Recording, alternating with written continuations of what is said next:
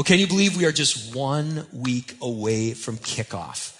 And one of the things that we love to do with the first series of our new fall season is we try to pick a series that a lot of people can relate to, that a lot of people can resonate with. And it is not going to surprise me at all if some of the loudest amens that we get throughout this series are actually coming from people who don't like to identify with church people. I think those are going to be some of the loudest amens. I think they're going to be coming from people who have a hard time identifying with Christians because of the way they've seen Christians act. I think a lot of you, if that's you, you're going to like this series. And along those lines, it is not going to surprise me at all if the people who I upset the most are the people who would rate their own righteousness the highest. It wouldn't surprise me at all. The folks who say, thank you, Lord, that I'm not like that person over there, the parable that Jesus told. The series that we're starting today, it's called The New Pharisees. The New Pharisees. And the gist of this series is going to be a challenge all of us, myself, you, all of us, to challenge all of us to take another look at what does it mean to authentically follow Jesus in a world that's lost its way. That's the gist of what we're going to be talking about here today. So let's dive right in. Growing up, I never understood why churches were so divided. I was blessed to grow up in this small town, Hastings, where our youth groups, at least most of our youth groups, we would do stuff together. We would combine on retreats. We would combine for events. We had this gathering. We called it the prayer breakfast. All of these people from all these different churches, a bunch of teenagers, we'd get together and we'd pray before we'd head off to school. It helped that they had donuts, but we would pray and we even teamed up on trips to Mexico. All these different churches. So I grew up with this paradigm of why are churches so divided? And then I became a pastor. And I have had a front row seat to wave after wave after wave of what I'm going to call Bible plus pressure.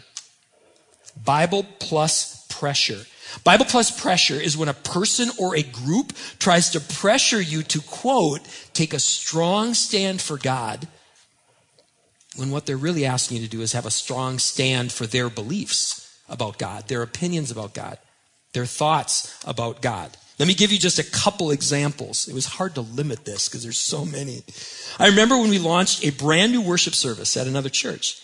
And about 1 year in, people started coming to me and they would say, why are we singing that song? Because it's not a worship song if you use the word I or we. I'm like, what are you even talking about? Have you read the Psalms? Here's an example. Psalm 21, verse 13. Be exalted, O Lord, in your strength. We will sing of your greatness. We'll sing your praise, your power. I think you can make a case. How do you sing a worship song without saying, God, we praise you. I praise you. You are wonderful. I think you can make that case. So after hearing many people say those similar things, I'm like, where is this coming from? And sure enough, those people were all listening to the same influencer who was teaching a Bible plus gospel. Here's another example. There was a time, and I'm not making this up, there was a time we dedicated a child, and I got an email from a guy who used the word insidious to describe that moment. Insidious, to describe a moment in which parents brought their kids forward to be blessed. They used the word insidious. And so I did a little investigation, and sure enough, at that time there was an influencer who was using the word insidious in reference to infant dedications versus infant baptisms. And I felt like that scene in The Princess Bride where one of the characters goes, you keep using that word, but I do not think you know what that word means.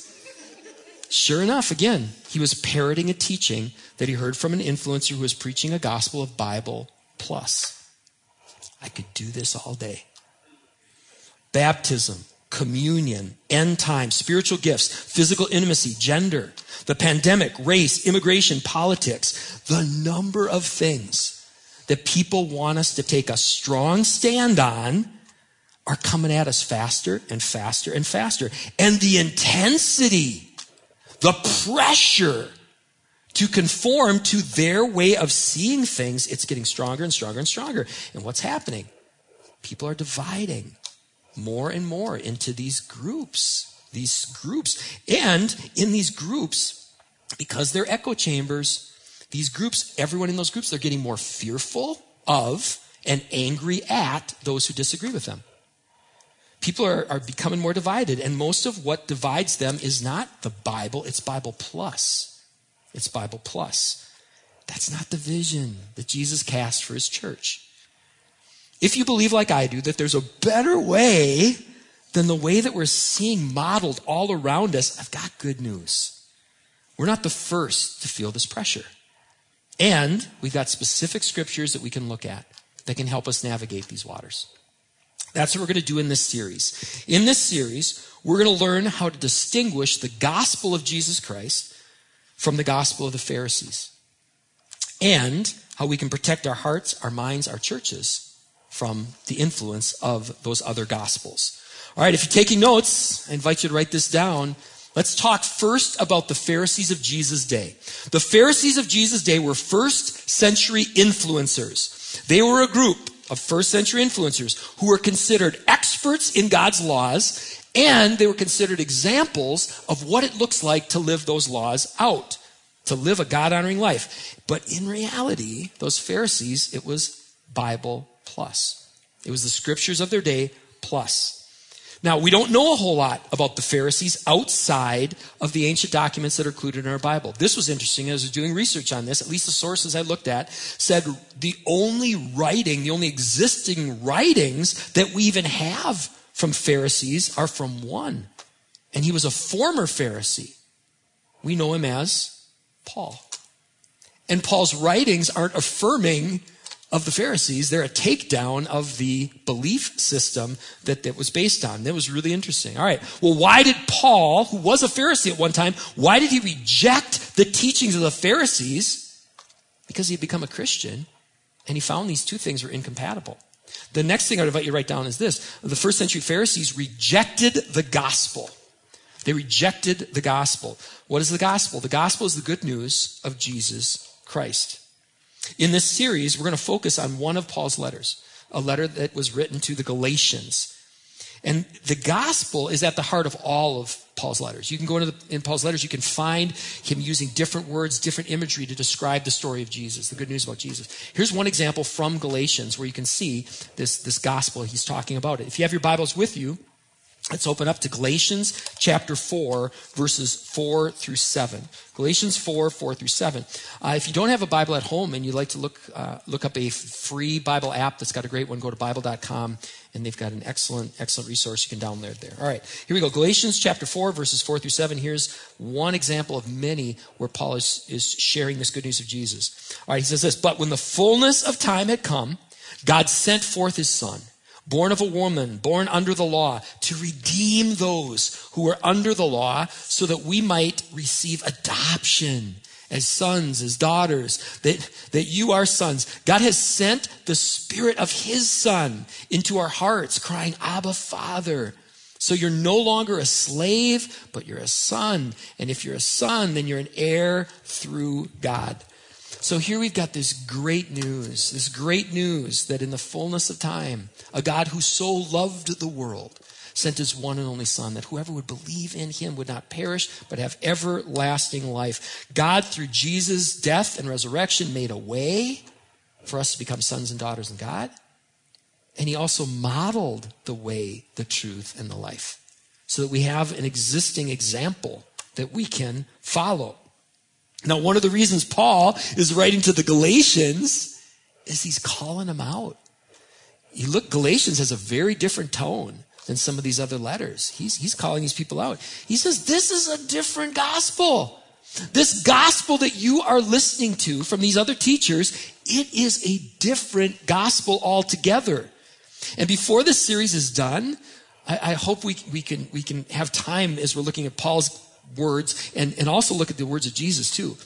Because Jesus had some really strong things to say about these Pharisees. In fact, one of the examples I hope we have time to look at later on is this one where Jesus heals a man. And the man's hand had been all shriveled up. And Jesus heals this guy's hand. I think it was right in the synagogue. But it was on a Sabbath. So it says these Pharisees, instead of rejoicing at this miracle, they plotted how to kill Jesus as a result of this. And then there's another time, and we'll show you his words later in the series. The Pharisees accused Jesus of doing the devil's work. Unbelievable. Again, some of the strongest words you're going to find in all of the Gospels, the strongest words that Jesus uses in the entire Bible, they're directed at the Pharisees. Like the time, he said, you hypocrites. You hypocrites. You travel over land and sea to win a single convert, but then you make that convert twice the child of hell that you are. So I want to encourage you to read all of Galatians. And this week in your ECC mail, actually should be in your inbox right now, we've listed several great resources that you can use to take a deeper dive into the book of Galatians and get the most out of this amazing letter that's got so much relevance for our day. All right, well, in this series, we're going to spend most of our time in Galatians 5 and 6 because that's where Paul gets into his practical application. So let's take a look at this. Galatians chapter 5, we'll turn to right now, verses 7 through 9. Verses 7 through 9. Paul writes to these Galatians, he goes, you were running well. Who hindered you from obeying the truth? This persuasion is not from him who calls you. And then he says this, a little leaven leavens the whole lump. All right, let's talk about this. I love talking about this because it talks about running, something I used to be able to do. The verses start out with a compliment. A compliment says, you were running well. And then it uses language from track, from cross country. Who cut in on you? That's when you're running. You know what we're talking about, Paul. You were running this good race. Who cut in on you? So that you're no longer running your stride. You're not running your race. You're having to run somebody else's race. Who cut in on you? Who did that, Paul asks. Because Paul says, whoever it was, that person wasn't sent from God. That person that cut in on you when you were running so well, that person wasn't from God. Then Paul says, be careful of teachers who are teaching a different gospel. As the saying goes, a little leaven will work its way through the whole loaf.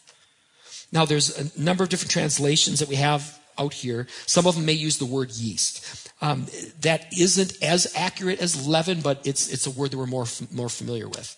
What leaven was in that time, in that place, it was something they used where if you wanted to make your loaf of bread rise, you would take a little piece of the old, you would work it into the new dough, and that little fermenting process would spread throughout the whole thing. That's how they used leaven. If you wanted to make your bread rise, you would use leaven. And leaven can be a really good thing. Really good thing. In fact, Jesus once said, the kingdom of heaven, it's like leaven that a woman took. She mixed into 60 pounds of flour. That's a lot of flour. And it worked its way through the entire dough. Jesus said that. So here's where we're going with this series. What happens when it turns toxic? If leaven can work like that, if leaven has this power to spread throughout the whole loaf, what if that leaven turns toxic? There's a place to write this down too. That was one of the characteristics of these Pharisees. Their leaven was toxic. They had leaven. They were influencing people, but their leaven was toxic. I was working on this message and I had a flashback to a time when one of my dogs consumed a toxin. TC. I was just a young teen at the time and neither of my parents were home. And I've got a very vivid, painful memory of loading my dog into our car, of trying to race into town because we lived out in the country, to the vet, tears streaming down my face, my brother's in the back seat holding our dog. And those toxins spread throughout his whole body. Took the life, of our dog. Toxic leaven is a bad combo. toxic leaven is destructive. Toxic leaven takes something deadly and it spreads it out. It just goes and goes. That's what leaven does, especially when it's in the hands of influencers. All right, let me share one more thing about the Pharisees in Jesus' day. Then we'll turn our attention to the Pharisees of our day. One more characteristic of the Pharisees of Jesus' day: people were afraid to oppose them. People feared them. And that fear of the Pharisees ran deep. Understandably so. The book of Acts, read the book of Acts. When these Pharisees would show up on the scene, a group of people, sometimes who were very favorable and open to the gospel, they would turn into a mob. They would transform into a mob. And there's another interesting thing, and this is in Galatians. There's the pressure that religious influencers could exert. It was so strong that it even caused a post-Pentecost Peter to change when they came on the scene. He compromised when they came on the scene. Paul had to call Peter out. Can you imagine that? Well, if you know Paul, you could. He called everybody out. Okay, those were the Pharisees of Jesus' day. They were first century influencers. They rejected the gospel. Their leaven was toxic, and people were afraid to oppose them. Now let's turn our attention to the new Pharisees. The new Pharisees. Here we go. The new Pharisees appear in every generation. Every generation. They identify, not as Pharisees, they identify as Christian. They spread a different gospel, and they often will target those who don't share their stance. They appear in every generation. They identify as Christian. They spread a different gospel, and they often target those who don't share their stance. As Christianity spread throughout the world, the Pharisee brand died out. It just died out completely. But something more insidious took its place. And they were influencers who would identify as Christians, but they were spreading a different gospel. And I don't doubt many of their sincerity. I think a lot of them thought, we are doing God's will, as did the Pharisees of Jesus' day. And over the years, they have spread a gospel plus.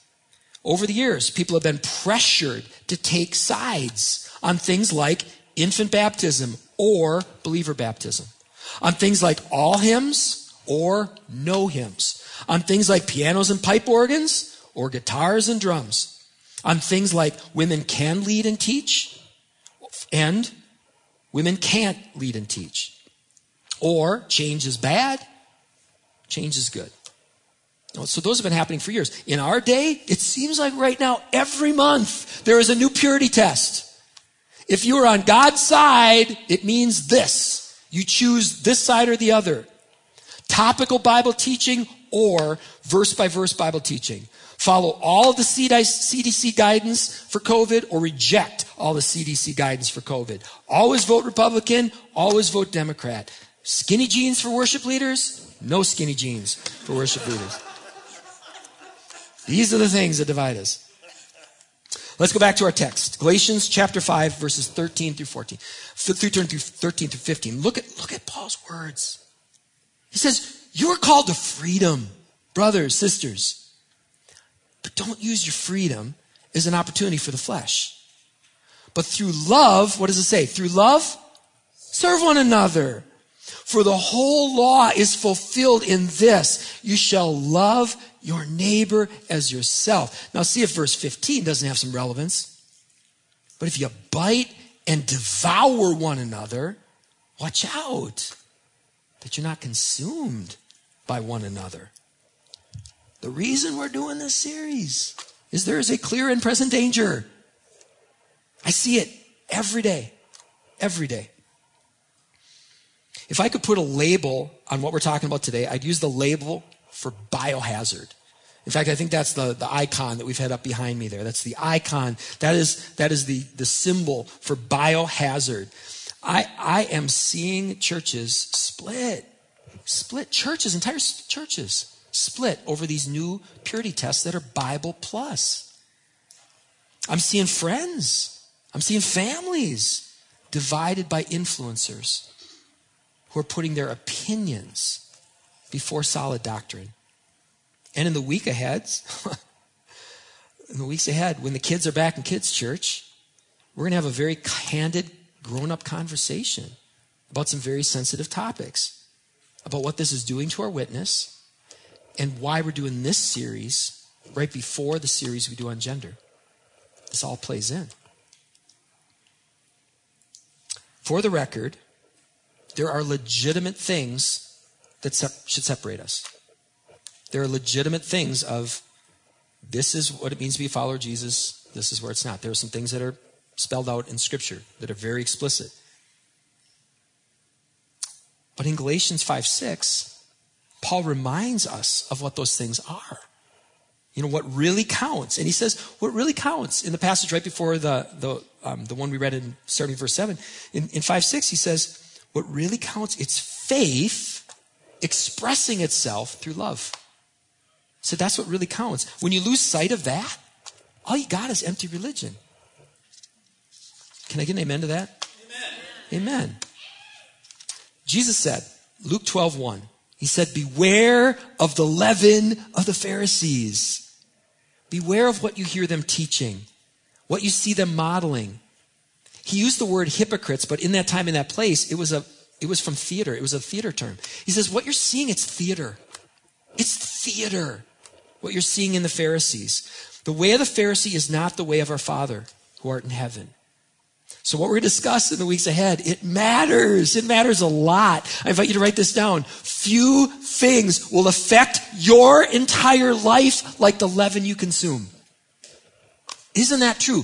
When you see what people are listening to, in fact, just this last week, I was having lunch with one of my friends, and he started to tell this story of these watching his close friends for years, for decades, changing over time.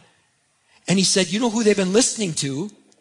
And I said a name, and he's like, oh, how did you know? This Christian influencer. Because I've seen that happen too. We listen to these people, and it can change us. It can change us. In this series, again, we're going to have a conversation about how we can identify leaven that's hazardous to our personal health, and how we can protect ourselves from becoming disciples of a new Pharisee rather than a disciple of Jesus of Nazareth. And we're not just going to have a conversation about how this can help us as individuals. Here's the next thing that I would invite you to write down. This is also true. Few things will affect our life together like the leaven that you consume. Because what happens when you consume leaven and you're part of a community? The leaven spreads. Can we just do a show of hands? How many of you have seen that happen before? You've seen it, something come in. Look at that. Oh, wow. I don't think, hands all over the place. Maybe your hands are up at home too. We've seen it happen. It comes in, leaven comes in, something toxic, and it spreads. When I was in Kansas City this summer for the annual meeting of our denomination, I have never heard so many pastors in one place using the word trauma to describe their experience. What's happening in their churches. The conflict within their individual congregations, but also our denomination as a whole. They were using the word trauma. Never heard so many people using that. And in my lifetime, I've never seen so many people fleeing churches. Fleeing. I'll use that word, fleeing, because it becomes toxic. What they see is toxic. And they're like, something that was once good, I can't stay there anymore. Okay, anybody want to hear some good news? Let's talk about good news. The gospel is good news. Remember that Jesus taught us this leaven principle works both ways, doesn't it? The leaven principle works both ways. Few things will affect your life in positive ways like the leaven that you consume. I just got goosebumps on that. Good seed in good soil. And few things will affect our life together in positive ways, like the leaven you consume. Have you ever been around someone who comes to a new authentic faith in Jesus? It's beautiful. Back when Paul the Christian was Saul the Pharisee, he was toxic. He was as toxic comes. But Saul the Pharisee was transformed formed through an encounter with the resurrected Jesus and the gift of the Holy Spirit. And in the weeks ahead, we're going to see a contrast. We're going to look at Saul the Pharisee, who once let off toxic radiation. That's next week. We're going to talk about radiation. He had a toxic radiation. What can happen if we've got good leaven coming in us? What can we radiate? You ever seen people that radiate so much light and warmth? We're also going to look at Saul the Pharisee. He had this destructive fire. Flammable is the name of week 3. Because some people are flammable. They just outburst on everything. But that flame can be a source of light and warmth that's spread throughout the world. So let's get the principle of leaven working for us, not against us. And it starts with this practical invitation, the last blank in your notes. Is Jesus the Lord of your media consumption? Yes, I did say it. I'm like, is Lord of your podcasts? It's got to be more than that. Lord of your news feeds? More than that. Lord of your socials? More than that. The agendas are in movies, TVs, right? Are you going to let Jesus be the Lord of what you're consuming? Because a little leaven will work its way through. Not just you, but into others as well. Over the next 3 weeks, as we begin to identify what the leaven of the new Pharisees look like, will you make a decision? If I'm taking in leaven that's toxic, will I allow Jesus to be Lord of that content? And will I filter it out in appropriate ways, as I would any other biohazard? All right, well, let me close with this quote. And then we're going to lead us in a time of reflection and response that we call Holy Communion. Here's the quote. When the church as a whole is no longer seen as speaking to questions that transcend politics, and when it's no longer united by a common faith that transcends politics, then the world sees strong evidence that Nietzsche and Freud and Marx were right. That religion was just a cover for people wanting to get their way in the world. May that not be true of us. The Pharisees of Jesus' day, what were they looking for? They were looking for a Messiah who was going to come and do what the other conquering leaders did. Isn't there a lot of that today? It's tempting for us to do the same, to conform to the patterns of this world and find a few proof texts in the Bible to support it. Today, you've got an opportunity to say yes to a better way, the way of Jesus, to do it for the first time or for the first time again. And we want to make that opportunity tangible, concrete, to make that opportunity visible, tangible through the sacrament that we call Holy Communion. If you're new to our church, when we commemorate communion together, we commemorate this real event as told here in 1 Corinthians 11, verses 23 through 26. Our Lord Jesus, on the night he was betrayed, he took bread. And when he had given thanks, he broke it. He said, "This is my body, which is for you. Do this in remembrance of me." In the same way, also, he took the cup after supper, saying, "This cup is the new covenant in my blood.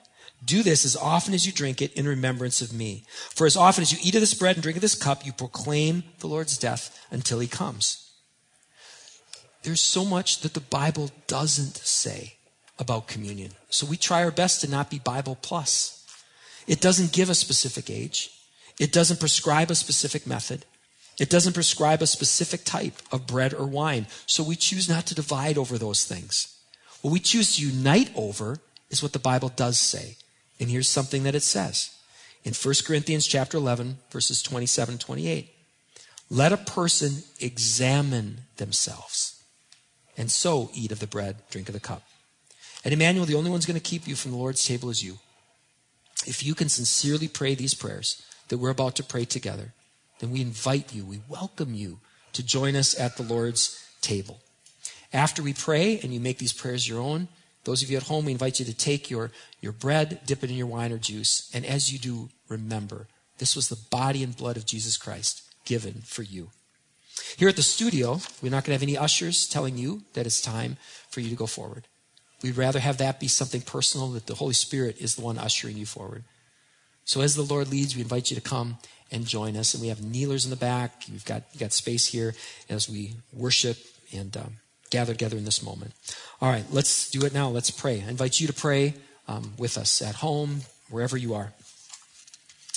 Heavenly Father, to whom all hearts and minds are open and all desires are known, cleanse the thoughts of our hearts by the inspiration of your Holy Spirit, that we may more perfectly love you and more worthily magnify your holy name. We confess that we are sinners and cannot save ourselves. We have sinned against you in thought, word, and deed, by what we have done and by what we have left undone.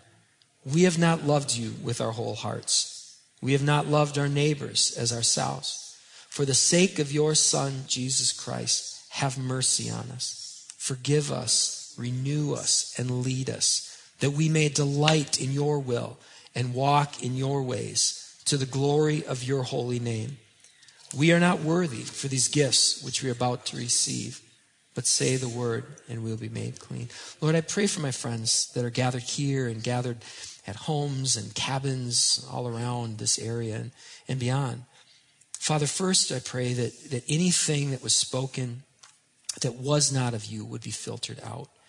Lord, we also pray that this deep humility that we try to live with would also come through, that we, especially for those who don't know us, that they could feel this very real state that we try to live in, where we don't think of ourselves as better than anybody else. We pray these words because we mean them.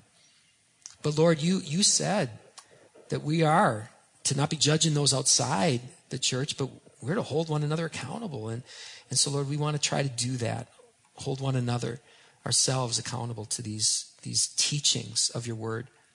So, Lord, we pray that among other things that you bring to mind, that if there are influencers that we're listening to that are putting leaven into our hearts and into our minds that's spreading in a toxic way, would you tell us right now who those people are and what those sources are, that we may instead turn to voices that are going to bring in the good that will spread in our hearts and our minds, reminding us of who you are, reminding us of who we are. And Lord, we're so thankful for these things like communion that you've given us that bring us together. And we're thankful for this prayer that now we join our voices in praying together. Our Father, who art in heaven, hallowed be thy name. Thy kingdom come, thy will be done, on earth as it is in heaven. Give us this day our daily bread, and forgive us our trespasses, as we forgive those who trespass against us. And lead us not into temptation, but deliver us from evil. For thine is the kingdom, and the power, and the glory, forever and ever. Amen.